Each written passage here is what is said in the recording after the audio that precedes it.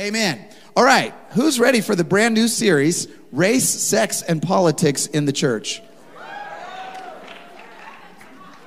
Are you sure? Okay. Okay. Wow. Wasn't that worship service good? No. It's fascinating because talking about these topics, these are sensitive topics. These are tender topics. I was reading this week about in Cambodia. In Cambodia, there are about 4 to 6 million landmines that are still buried under the ground because of old skirmishes, old battles, old wars in that country. And so, obviously, it's a major problem because when kids run out to the soccer field to play or when workers go out to the field to work, these landmines, they're buried just beneath the surface, and you can't see them. And if you can't see them, you don't know they're there, but you can still step on them, and they detonate. And so they can maim people, they can kill people, and so it's a very serious problem. When we talk about race, sex, or politics in the church, we're walking into a bit of a minefield. We all have these real volatile emotions around these topics because they're personal, right? And there are cultural landmines, there are political landmines, there are emotional landmines that can go off when you're having a conversation about something as deep and as personal as this. But what I love about what these agencies in Cambodia are doing is they're making a calculation, and their calculation is that the benefit of clearing the minefield is worth the risk of blowing up. In other words, what they're saying is there's a risk when you go into a minefield and start to touch things and try to find things that are sensitive and that could be explosive. But the risk is worth it because if we are successful, right? If they are successful, then they remove the landmines and future generations can walk down the path freely, and there can be health, there can be peace, there can be vitality in that region. It's the same with us and the gospel. I believe that the gospel has the power to clear the minefields of our heart and our soul, to clear the minefield of our culture and of our views and our ideas. I believe the gospel has the power to bring true peace, true vitality, true health, true unity in the body of Christ. I genuinely believe that. If I didn't believe that, I would not subject myself to teaching on such, I would be like, let's just do the Psalms again. You guys want to do the Psalms again? Right? But I believe the gospel can help us move through these emotional, cultural, intellectual landmines, clear them out so that we can actually have peace and unity, love, and be real family with one another. So we're going to go in and we're going to do it. And today I'm going to preach on the subject family for real. Family for real. And we're going to talk a little bit about God's vision for ethnic unity, for racial unity in the church. It's called Family for Real. Let's take a moment. Let's just pray. Let's open our hearts, still our hearts, and prepare for God's word. Heavenly Father, we are grateful. We are so grateful for you. We're so grateful, God, for the truth of who you are, the power of who you are, the strength of who you are. God, I pray that your spirit would move in this place. Fill us, Lord God, with your grace. Fill us with your peace. Fill us with your spirit. Fill my mouth with words that would bring life, that would bring unity, that would bring wholeness and healing, God, in a troubled land. And Lord, open all of our ears to receive what you would have for us today. We thank you, we love you, and we praise you. In Jesus' name we pray. Amen. Amen. I don't know if you've been watching the Winter Olympics, but I have been trying to catch little bits of the Winter Olympics in Beijing. And one of the things that I like to see, and a lot of athletes do this, and maybe you've noticed this, is right before they compete, they close their eyes and they sort of visualize what they're about to do. So if you notice the downhill skiers, a lot of times they'll close their eyes and you can just see them kind of moving their bodies. They're visualizing what they are about to do. If you're going to be a major athlete, you have to have a vision of what you're trying to accomplish, right? So a lot of these athletes will have a vision, and their vision probably ends with them standing on a podium with a gold medal hanging around their neck. So they've got a vision of where they want to go. But in order to get to the vision, they need to execute a mission. They have to have a mission. The mission is the objective, the specific objective. It's the description of what it is that they're going to do in order to accomplish the vision, right? So if the vision is the why, the mission is the how, right? I've got a vision of where I'm going. Now I've got a mission, how I'm going to get there. But then there's one more step for these athletes. Not only do they have to have a vision and a mission, they need a strategy. They need a strategy that's going to help them get from A to B. What is the means by which I'm going to accomplish the goal, right? This is the truth for all of us in every area of our life. If ever we want to accomplish something, we got to have a vision of where we're going. A vision is a picture of the world as it should be, not the world as it is. So it's a picture of what we're trying to accomplish. Then we got to have a mission. We got to have a clear sense of how we're going to do it. And then we need a strategy, which is the specific tactics that we're going to use to get to the end goal. So what I want to do to you for us today is I want to give you Jesus's vision for ethnic unity, racial and ethnic unity. I'm going to give you his vision, according to him, according to what he says. What's his vision of the way he wants us to ultimately be like? Not the way we are, but how he wants us to be. Then I'm going to give you his mission for us, right? Because he gives us the mission, says, I want you to go pursue this mission. And this mission is designed to go effectuate and accomplish the vision. But then he does one more thing, and he says, I'm going to give you a strategy.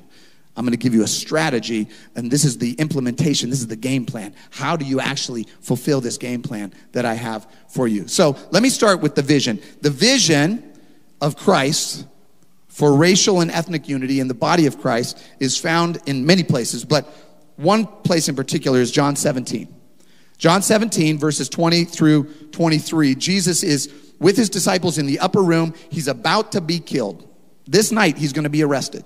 This is kind of a deathbed prayer.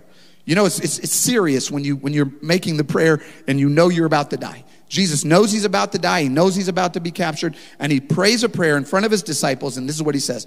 He prays this. He says, I pray for those who will believe in me. He's praying for you. Any of you who are followers of Jesus, who put your faith in Jesus. And by the way, I don't assume that everybody here is a follower of Jesus. If you're not a follower of Jesus, if you're not a believer, we are so glad you're here. And today you get to get a peek of what Jesus is calling us into. And maybe you'll be prompted to come and join us.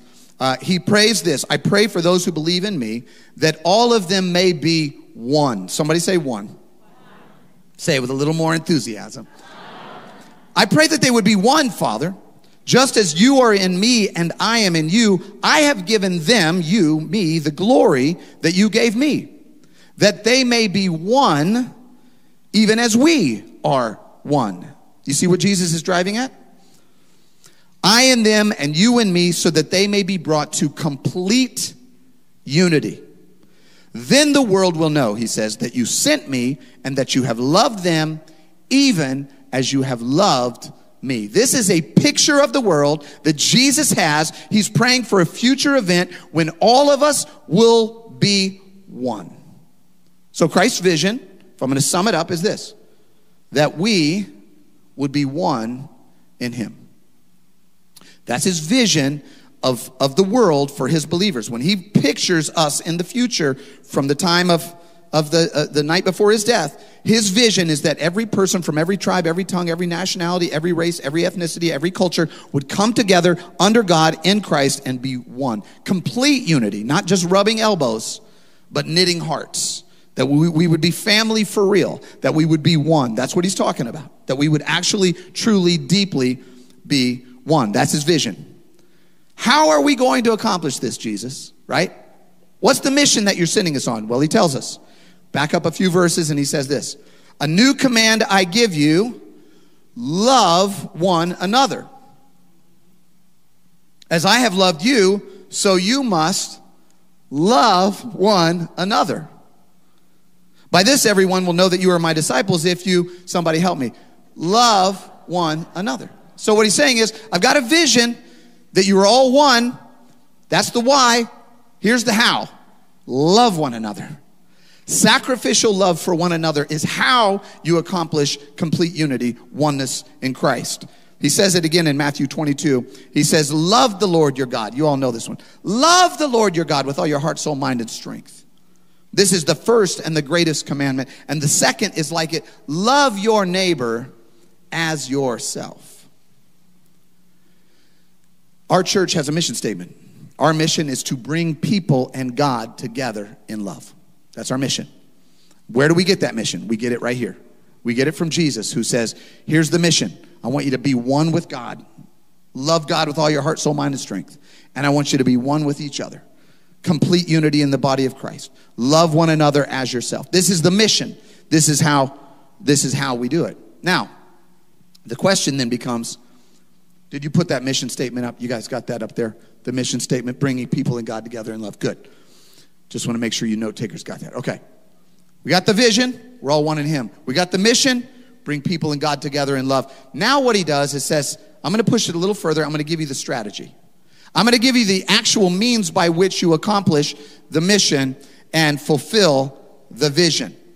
And he gives us the strategy in a story that everybody here has heard, whether you've been in church your whole life or you've never even walked in the church doors. You know this story. But I'm going to read it out to you so we can pull his strategy out of here.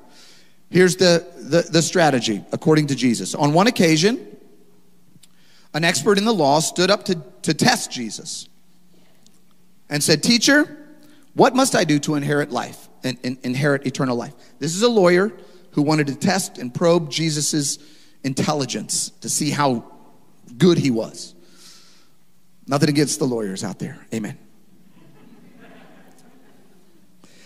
He asked, "What must I do to inherit eternal life?" "What is written in the law?" Jesus says, "You're a lawyer, right? You know the law. What's written in the law? How do you read it? What's your interpretation?"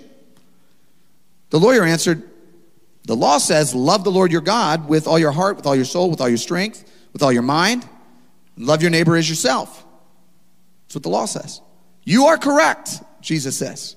"You have correctly articulated the mission of God. That we would love one another.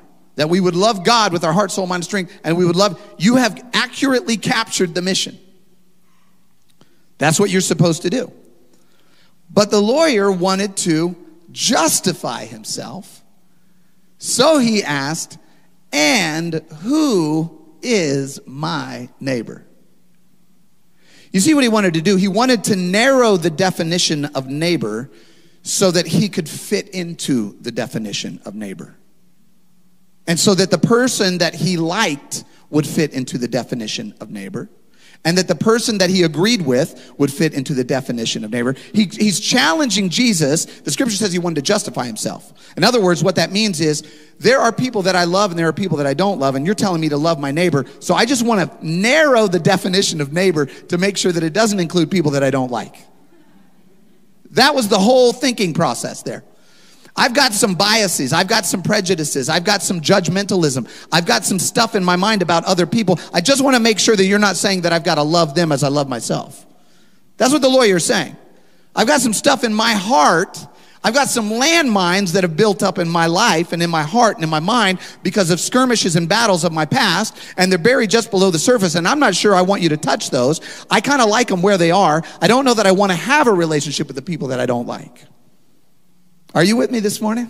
Woo. So he says, let me just narrow that definition. Who is my neighbor? And then Jesus answers that question with the most famous parable in the Bible. Here it is. Jesus answered, "A certain man went down from Jerusalem to Jericho, and he fell among thieves who stripped him of his clothing, wounded him, departed, leaving him half dead." It's a man that's been beaten, brutally robbed, beaten, stripped, left at the side of the road, bleeding, half dead. Now by chance, a certain priest came down the road. And when he saw the man beaten on the side of the road, he passed by on the other side. In other words, the visual of the man at the side of the road actually repelled him to move to the other side of the road. He saw somebody hurt, and he said, "Let me get out of here." Likewise, a Levite is a temple worker, might have even been the priest's assistant, walking, at a later time down the road. Likewise, a Levite, when he arrived at the place, came and looked and then passed by on the other side of the road. I want you to get at the picture, because the priest saw the man lying at the side of the road, and the sight of seeing him pushed the guy to the other side of the road. The Levite wasn't quite that bad. The Levite said, "What's going on?" It came over to the man and then said, "Yeah, got to keep moving," right? So they both kept moving. And then Jesus says, "But a certain Samaritan," as he journeyed, came where he was. Let me pause you on Samaritan.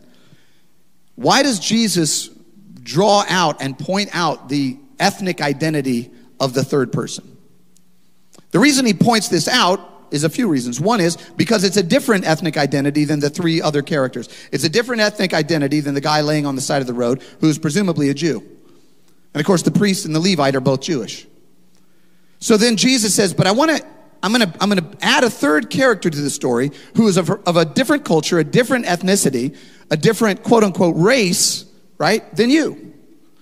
And I want to point this out because I want to show you a strategy for what it really means to love neighbor, for what it really means to accomplish my vision of all of us being one. I'm going to give you a strategy to accomplish ethnic and racial unity in the body of Christ. So he draws this out. Now, many of you may know the history of the Samaritans and the Jews, and I don't want to get all into it this morning, but they were anathema to one another. They did not like one another. They had nothing to do with each other. They did not eat at the same lunch counter. They did not drink from the same drinking fountain. They did not go to the same school. They did not go to the same parties. They did not invite one another over for dinner. They did not like one another. There was ethnic tension between these two groups. But Jesus uses a Samaritan for a point. And when the Samaritan saw the man at the side of the road, he had compassion. And this is the phrase I want to focus on for a minute. So he went to him. The Samaritan went to him. Strategy number one for effectuating ethnic unity in the body of Christ is we approach the pain that others avoid. We approach the pain that others avoid. The priest, avoidance. I get the avoidance. You get the avoidance. When you see harm, pain, hurt, you don't want to go to it. You want to move away from it. We all do. The priest said, I'm not doing it. The Levite said, man, he's something's wrong, but I'm not going to do it, right? But the Samaritan approached the pain that the others avoided.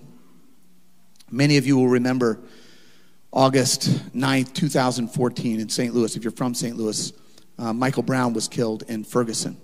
And if you lived here at that time, it nearly tore this city apart. Everybody reacted to that event. Michael Brown was 18-year-old unarmed black man, and he was shot by Darren Wilson, a 28-year-old white police officer, killed. And this city just immediately, if you remember, it just immediately almost tore apart. Very much along ethnic and racial lines. Our church was 3 years old. We had started in September of 2011, and this was August 2014. So we were 3 years old, and we were a fledgling little church at that time. But we were a church like we are now. We were a multi-ethnic congregation. We were black and white and Hispanic and Asian and Democrat and Republican and people from all different backgrounds and walks of life. That's what we were. That's what we still are. And while I'm looking around and going, man, this city is being torn apart, I thought, how do we, as this body of Christ, be different from what's happening in the world? How can we be different? And so I called our elders together at that time. And our elders, we had 6 elders, 3 black, 3 white. And we all got in a room. We didn't have an office. It was the weirdest thing. We were in a conference room in the grocery store across the street. They had a conference room in the grocery store. And so we're all sitting around there, and I go, guys, what are we going to do? Because what probably everyone wanted to do, and a lot of people did do, was what the priest did. There's pain. It's complicated. There's a lot of hurt there. There's some landmines there. I'm not going there, right? Or what a lot of other people did, right? Like, let me just examine the problem. Yep, that's a problem, right? Move on. I wish I could tell you that we came out of there with a 10-point plan to bring racial and ethnic healing across the land, right? But we didn't. None of us actually knew what to do. There were 7 of us in the room. We didn't know what to do. But what we did do was decide that we're going to move toward the pain, not away from the pain. We decided that we're going to move toward one another, not away from one another. And we made a commitment in August of 2014 that when we see problems like this and issues like this happen, we're going to actually move toward the pain. As uncomfortable as it is, we began to care for one another, pray for one another. We wept together. We cried together. We gathered. If some of y'all were here, we gathered together. We put our arms around each other. We started making plans, and we started doing some initiatives and doing some mission stuff. We didn't know exactly what to do, but we knew that what we weren't going to do was walk down the other side of the road. We said, we're going to go closer to the pain. This church was so filled with compassion. And I appreciated it because, in a moment like that, it's not always clear. What's the right strategy? What are the right words, right? The right strategy is we approach the pain that others avoid. If we want to experience in the body of Christ racial and ethnic unity, that means we've got to walk towards some pain. When Martin Luther King preached on this sermon, on this passage, he said the first question that the priest and the Levite asked when they saw the man at the side of the road was, if I help him, what will happen to me? That's the question they asked. If I approach the pain, what's going to happen to me? He said the Samaritan reversed the question. If I don't approach the man, what will happen to him? So if we want to experience true compassion, if we want to experience true unity, true wholeness, true oneness in the body of Christ, that means we have to be willing to reverse some questions and not just ask, what will happen to me if I get close to that pain? It has to be, what will happen to them if I don't get close to that pain? And so we're going to walk towards the pain. The scripture teaches us over and over to be a follower of Jesus means to allow the compassion. That's what it says. The compassion moved him. That's actually what it means. The compassion drew him in. Colossians 3:12 says, as God's chosen people, holy and dearly loved, clothe yourselves with compassion, kindness, humility, gentleness, patience. Right? This is what we want. This is what we do. This is our strategy. If we're going to be followers of Jesus, we're going to accomplish his vision. 1 Peter 3:8 says, all of you, be like-minded, be sympathetic, love one another, be compassionate, be humble. Right? Compassion has to be our first impulse because caution will send us away. Compassion will draw us near. Caution will say, you know what, I'm not going there. Compassion will say, I'm going there. Romans 12:15-16. Rejoice with those who rejoice. Mourn with those who mourn. Live in harmony with one another. So that's the first strategy. The first strategy is that we approach the pain that others avoid. That's what the Samaritan did. That's what Jesus is saying, I want you to do. I'm giving you the strategy for racial and ethnic healing. I've got a Samaritan and a Jew, and I'm showing you how to become one, right? So we approach the pain that others avoid. But the Samaritan went further than just approaching the pain.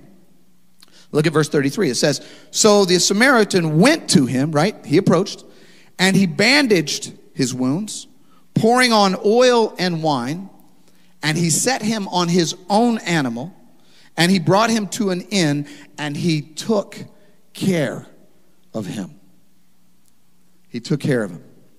This is a big one. Are you ready? This is strategy number 2. If we want to experience racial and ethnic unity in the body of Christ.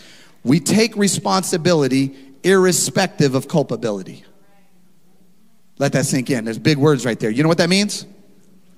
That means we share the burden whether or not we share the blame. Come on, somebody. The Samaritan did not say, I didn't do it, therefore I'm not going to help the guy. The Samaritan didn't ever ask, wait a minute, whose fault was this? Because I'm going to go get him to do it, right? The Samaritan took responsibility even though he had nothing to do with the underlying issue that had happened. He said, I'm going to take responsibility irrespective of culpability. In other words, I'm not culpable. I'm not guilty. I didn't do it. But I'm still going to take responsibility, right?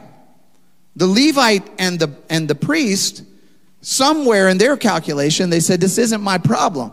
It's not my fault. It's not my people. It's not my problem. I'm moving on. Samaritan said, there's a problem, and I'm going to go to that problem, and I'm going to take responsibility for it. I'm going to put him on my own animal. I'm going to take him to the hotel at my expense. I'm going to pour my own oil and wine. I'm going to take care of this man. As I was studying for this sermon, I was just researching all of these different things, and I began to read about the Underground Railroad and the risks that men and women took in the late 1700s all the way through the mid-late 1800s to help fugitive slaves flee from the South and into freedom. What I did not realize, because I've heard about the Underground Railroad all my life, I've known about it, I didn't realize how motivated by faith these people were. I actually didn't realize who all was. It's an amazing, I would just urge you, Google it. Google it and begin to do some research. Because what's fascinating is it was actually a multi-ethnic group of devout Jesus followers that formed the network of the Underground Railroad. It was an incredible group of people that came across ethnic lines, right? Motivated and animated by their faith in Jesus, influenced and empowered, catalyzed by the teachings of Jesus around this issue, and said, we're going to make a difference. I'm going to give you just a few real quick. Frederick Douglass was inspired by the, quote, pure, peaceable, and impartial Christianity of Christ. After escaping slavery, became a national leader of the abolitionist movement. He was a conductor on the Underground Railroad. Levi Coffin, inspired by his faith, he was a devout Quaker, and the teachings of Jesus worked tirelessly to assist the cause. It's estimated that 3,000 fugitive slaves passed through his care into freedom. Harriet Tubman, of course, we all know, born into slavery, escaped subsequently 13 missions back into slave territory to rescue dozens of enslaved people. She came to be known as Moses for helping so many people escape to freedom. Here's what she said. God gave me the strength. He meant I should be free. It wasn't me, she said, it was the Lord.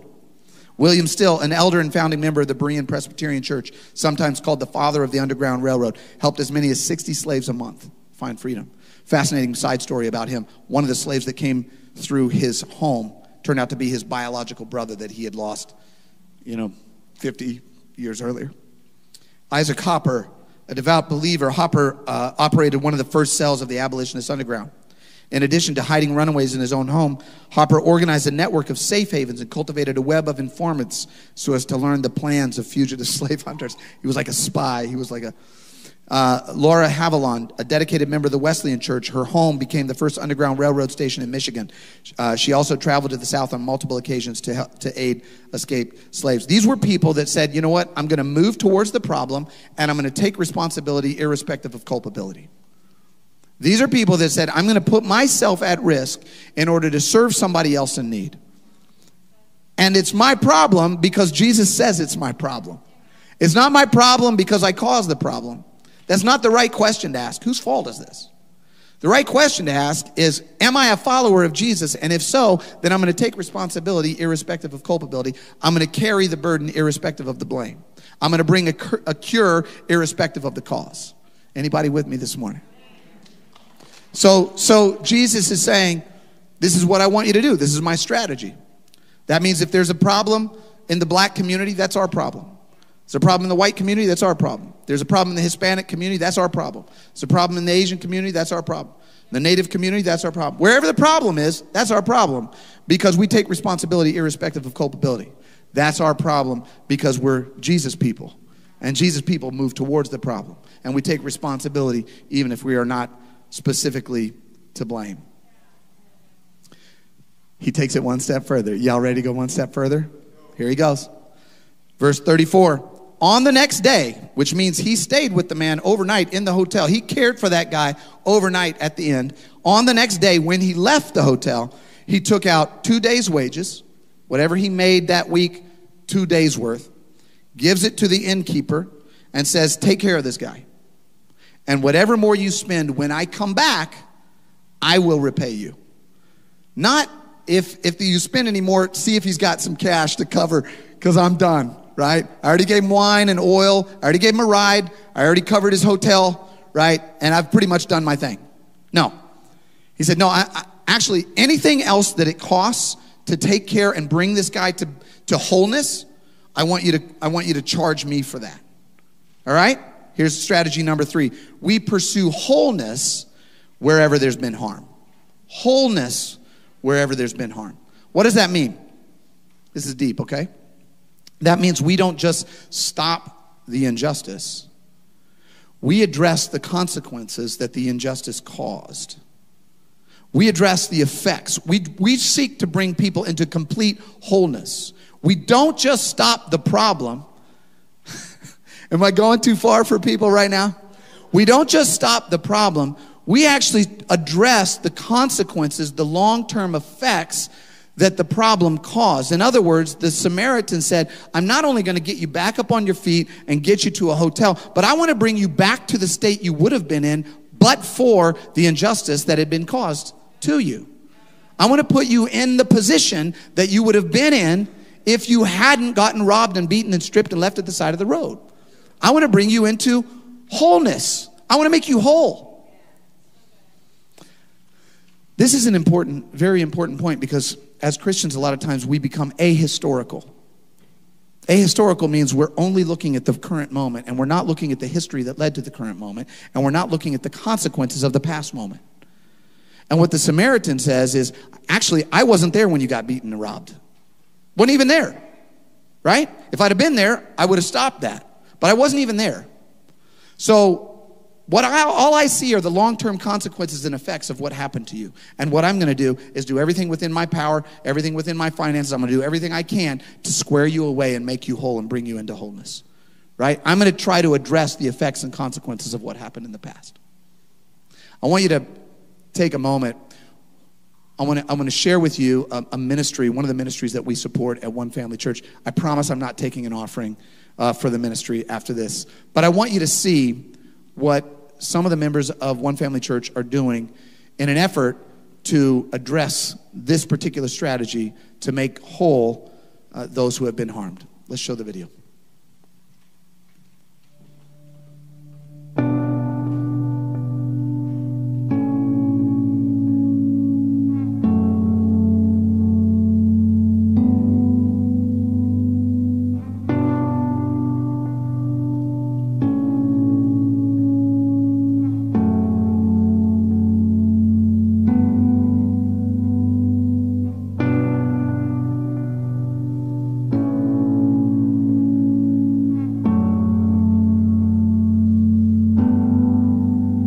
I grew up in St. Louis. I'm a St. Louis guy. My dad grew up here. His dad's from here. I love this city. But even when I was a kid, I felt that there was something wrong with respect to race. Most of the white kids that I grew up around lived in nice neighborhoods, safe neighborhoods. Their parents owned their homes. They were middle class. They were on a path. Most of the black kids that I grew up with lived in more dangerous neighborhoods. Most of them had less wealth, many of them below the poverty line. And many of their parents did not own homes. They had apartments. So there was just this disparity. And as a kid, I always thought, why is this city this way? When my family and I settled back in St. Louis, this question came back to haunt me again. Why are we experiencing this kind of disparity in this city? I was having a conversation with a friend of mine about it, and he recommended a book by Richard Rothstein called The Color of Law. And this book outlines in granular detail the policies, the laws, the codes, the legislation that from the 1920s until the late 1960s prohibited African Americans from purchasing homes, having home ownership, which is the main vehicle for wealth among the middle class. I couldn't believe what I was reading, so I did something that seemed natural. I live in a home in St. Louis. So I looked up the indenture on my house, and I could not believe what I saw. The indenture literally said, and it was written in 1922, that these homes in this neighborhood may not be sold to Negroes or Malays. I'd never heard of the term Malay, looked it up, and it was a racial term that described what people believed to be the brown race in the 1920s.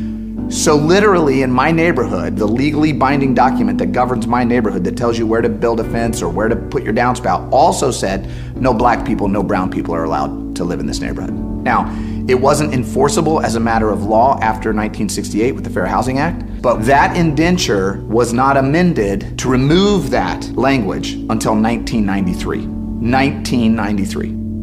I began to find some research specifically on St. Louis by a scholar named Jason Purnell. He and his team drafted a report called For the Sake of All, and there was a specific report in there called Dismantling the Divide.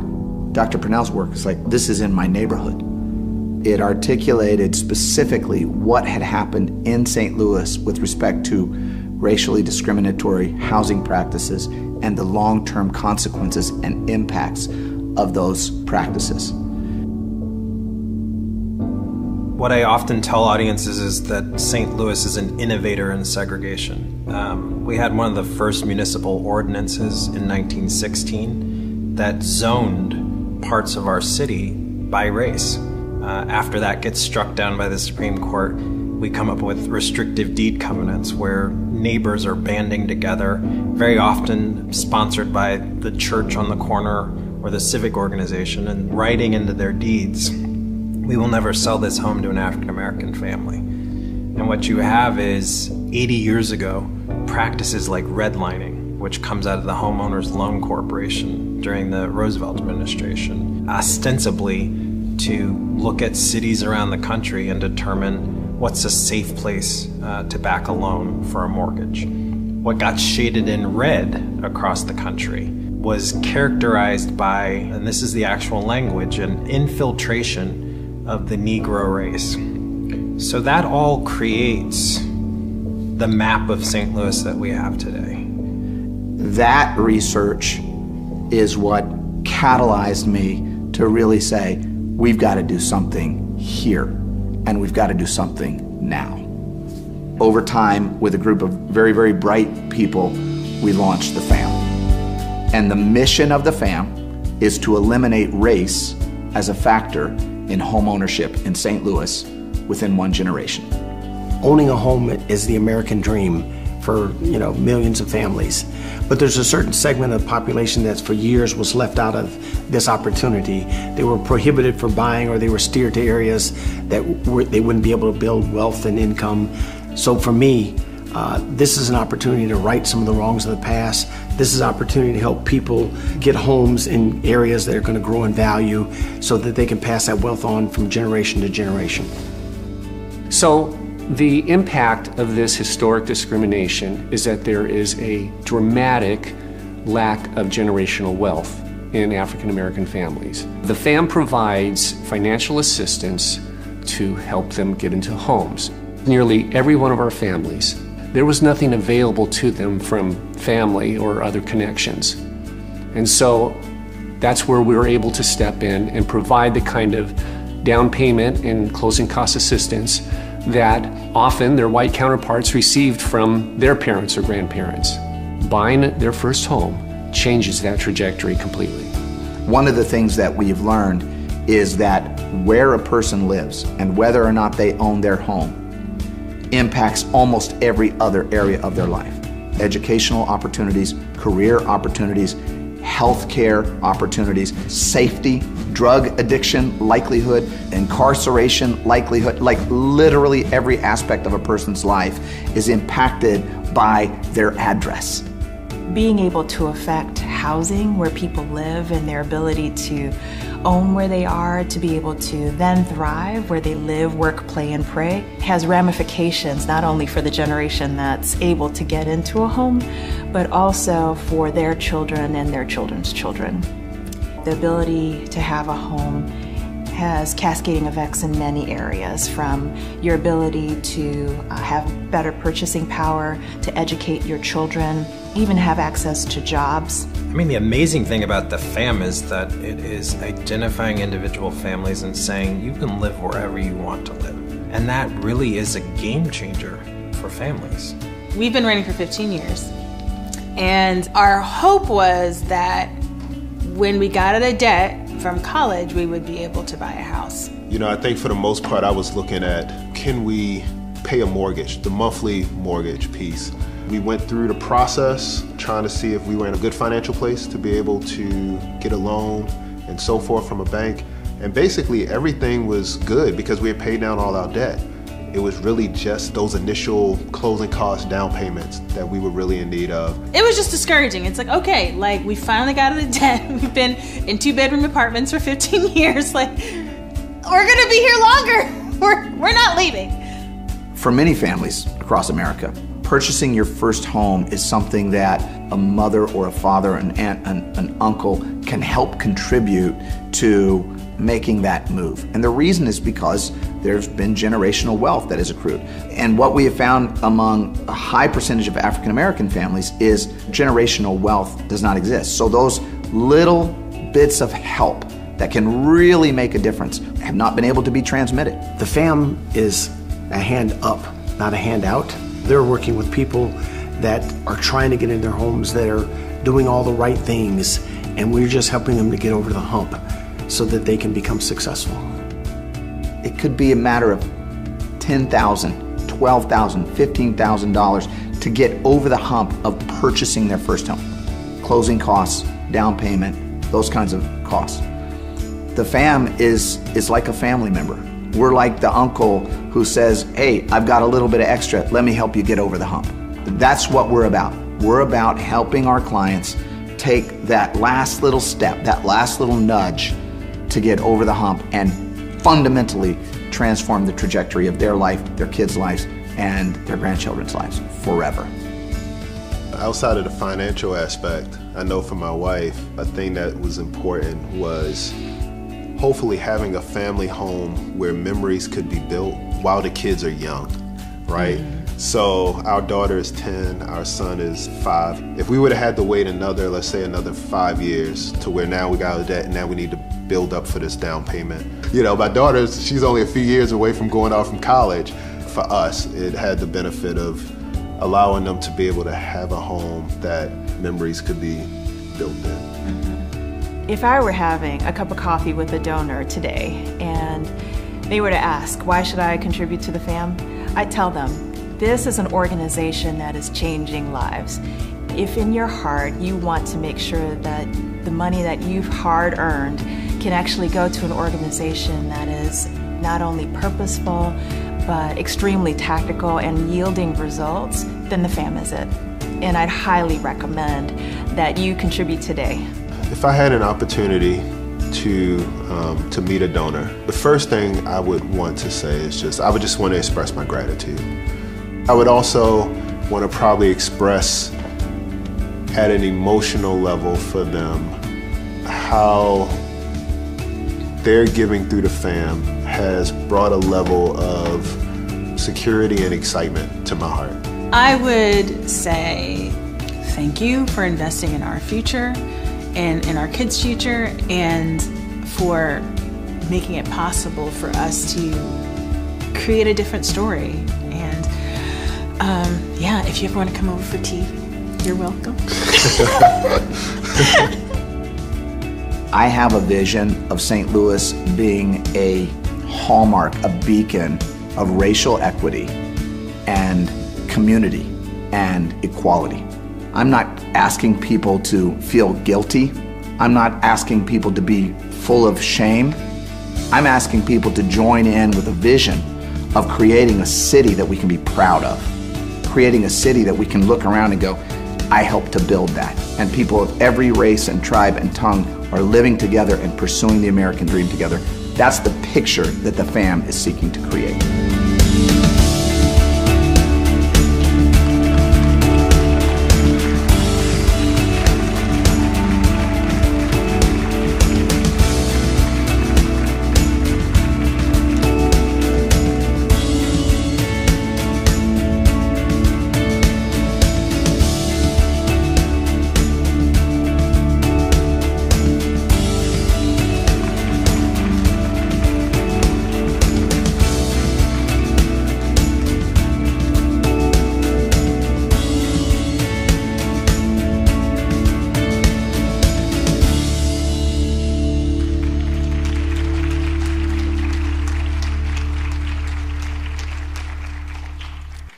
I promised I wasn't taking an offering, and I'm not. Just don't worry.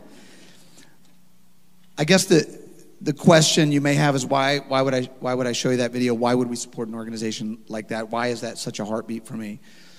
It's a heartbeat for me, and we support an organization like that among many others because we actually want to accomplish the vision that Jesus has for the body of Christ. And that vision means that we're going to move towards the pain, not away from it. And it means that we're going to take responsibility irrespective of culpability. And it means that we're going to seek complete and total wholeness wherever there's been harm. And so I just want you to know where my heart is and where our church's heart is. We want to actually do this thing for real. We don't want to dance around the minefield. We want to go into the minefield, and we want to clear the mines out so that we can actually truly, not just as a church, but as a nation and as a world, can be one. We can be one under God in Christ. And I believe that God has given us the vision, and he's given us the mission, and he's given us the strategy. But I'm going to close today by telling you one more thing he gave us. When I watch the Olympians and I see them close their eyes and I see them imagine what's going to happen, and I see them envision what's going to happen, I know that every Olympian out there has a vision for what he or she wants to accomplish. And every single one of them has a mission, an objective. And every single one of them has a strategy, right? The one thing they don't have is they don't know how it's actually going to turn out. Because they all have the same vision, the same mission, basically the same strategy. But in the body of Christ, Jesus not only gives us a vision for what he wants to happen, and a mission for how to make it happen, and a strategy for exactly what to do in order to accomplish the vision, he also gives us the inevitable outcome of his vision. He tells us how it's going to end. In the book of Revelation, chapter 7,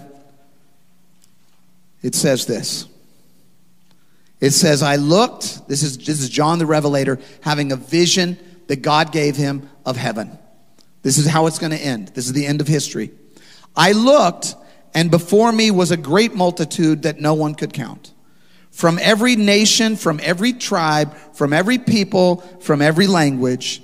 And they were all standing before the throne and before the Lamb. They were wearing white robes. They were holding palm branches in their hands. And they cried out in a loud voice, salvation belongs to our God who sits on the throne and unto the Lamb.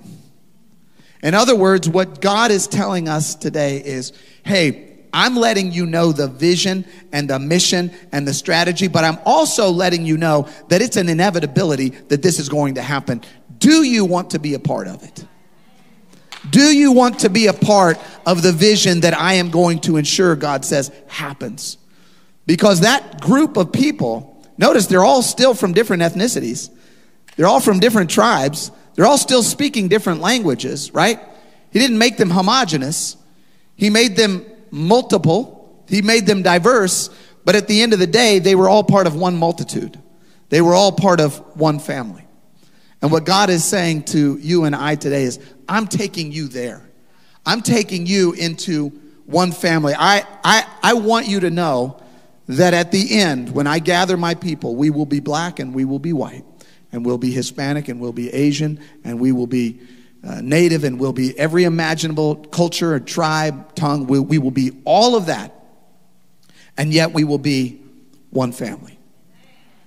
And the way that we do that, One Family Church at Shaw and Tivoli and online, the way that we do that is that we step into the minefield. We approach the strategy that God has given to us. Right? We approach the pain that others avoid. We approach that pain that others avoid. We take responsibility when we see somebody struggling. Irrespective of culpability, we share the burden whether or not we share the blame. And then we seek to bring complete wholeness, complete and total wholeness wherever there is harm. God wants to invite each and every one of us into that today. And I want that for us. I want us to be one family, and I want us to be family for real. Let's pray together. Heavenly Father, we thank you. We praise you. We love you. God, we ask that your grace and your mercy would saturate and soak every corner of our heart. We ask, Lord God, that every single part of our mind and heart would be immersed in the love that you have for us. That we would recognize that each and every one of us is completely and totally loved by you. That each and every one of us at some point in our life has been like the Samaritan We've all been like the Levite, and we've all been like the priest. But Lord, I pray that the part of us that is like the man at the side of the road, the part of us that is broken, the part of us that is bleeding, the part of us that is hurting, that we would actually experience your love today. And that we would know that your love is enough. And that you are Jireh to us. And that you are everything that we need. God, I pray that each and every one of us today would be filled with the love and the grace and the Spirit of God. That we would truly love you with our heart, soul, mind, and strength. And that we would love our neighbor as ourselves. We love you and we praise you. In Jesus' name we pray. And everybody said, amen. Amen. I want to invite you as we close to worship in a few different ways today. One of the ways that you can participate in worship is just by filling out your connection card, letting us know how we can serve you. If you're a guest or a visitor here today, I invite you to take that connection card out. Somebody just hold up a connection card so they can see. Fill out that connection card and drop it into one of the baskets at the end of service. You will not get spam email from us, but we do want to send you a gift. We want to send you a gift of Right Now Media, which is a streaming library of Bible, video-based Bible studies, and invite you to have that, your own subscription to that. Thank you. So please take a moment, fill that out. If you are a member of One Family Church, or this is your church home, we do invite you to give and be a part of advancing the mission, supporting all of the organizations that we support, and participate in what God is doing throughout St. Louis. We invite you to do that. If you're a guest, please don't feel any obligation to give. We just want you to enjoy this morning. Also, I want you to know that if you need prayer this morning, if maybe something that we said got close to a landmine in your own heart, and you're just feeling a little sensitive in one way or another, and you want prayer, we've got an amazing prayer team in the side auditorium. You can go over there and pray. You can take communion. You can spend some time soaking in the love and the grace of Jesus. As we close today, I want to invite all of you to stand with us. Let's open our hearts. Let's open our minds. Let's open our mouths. Let's raise our voices and worship God in song. Amen.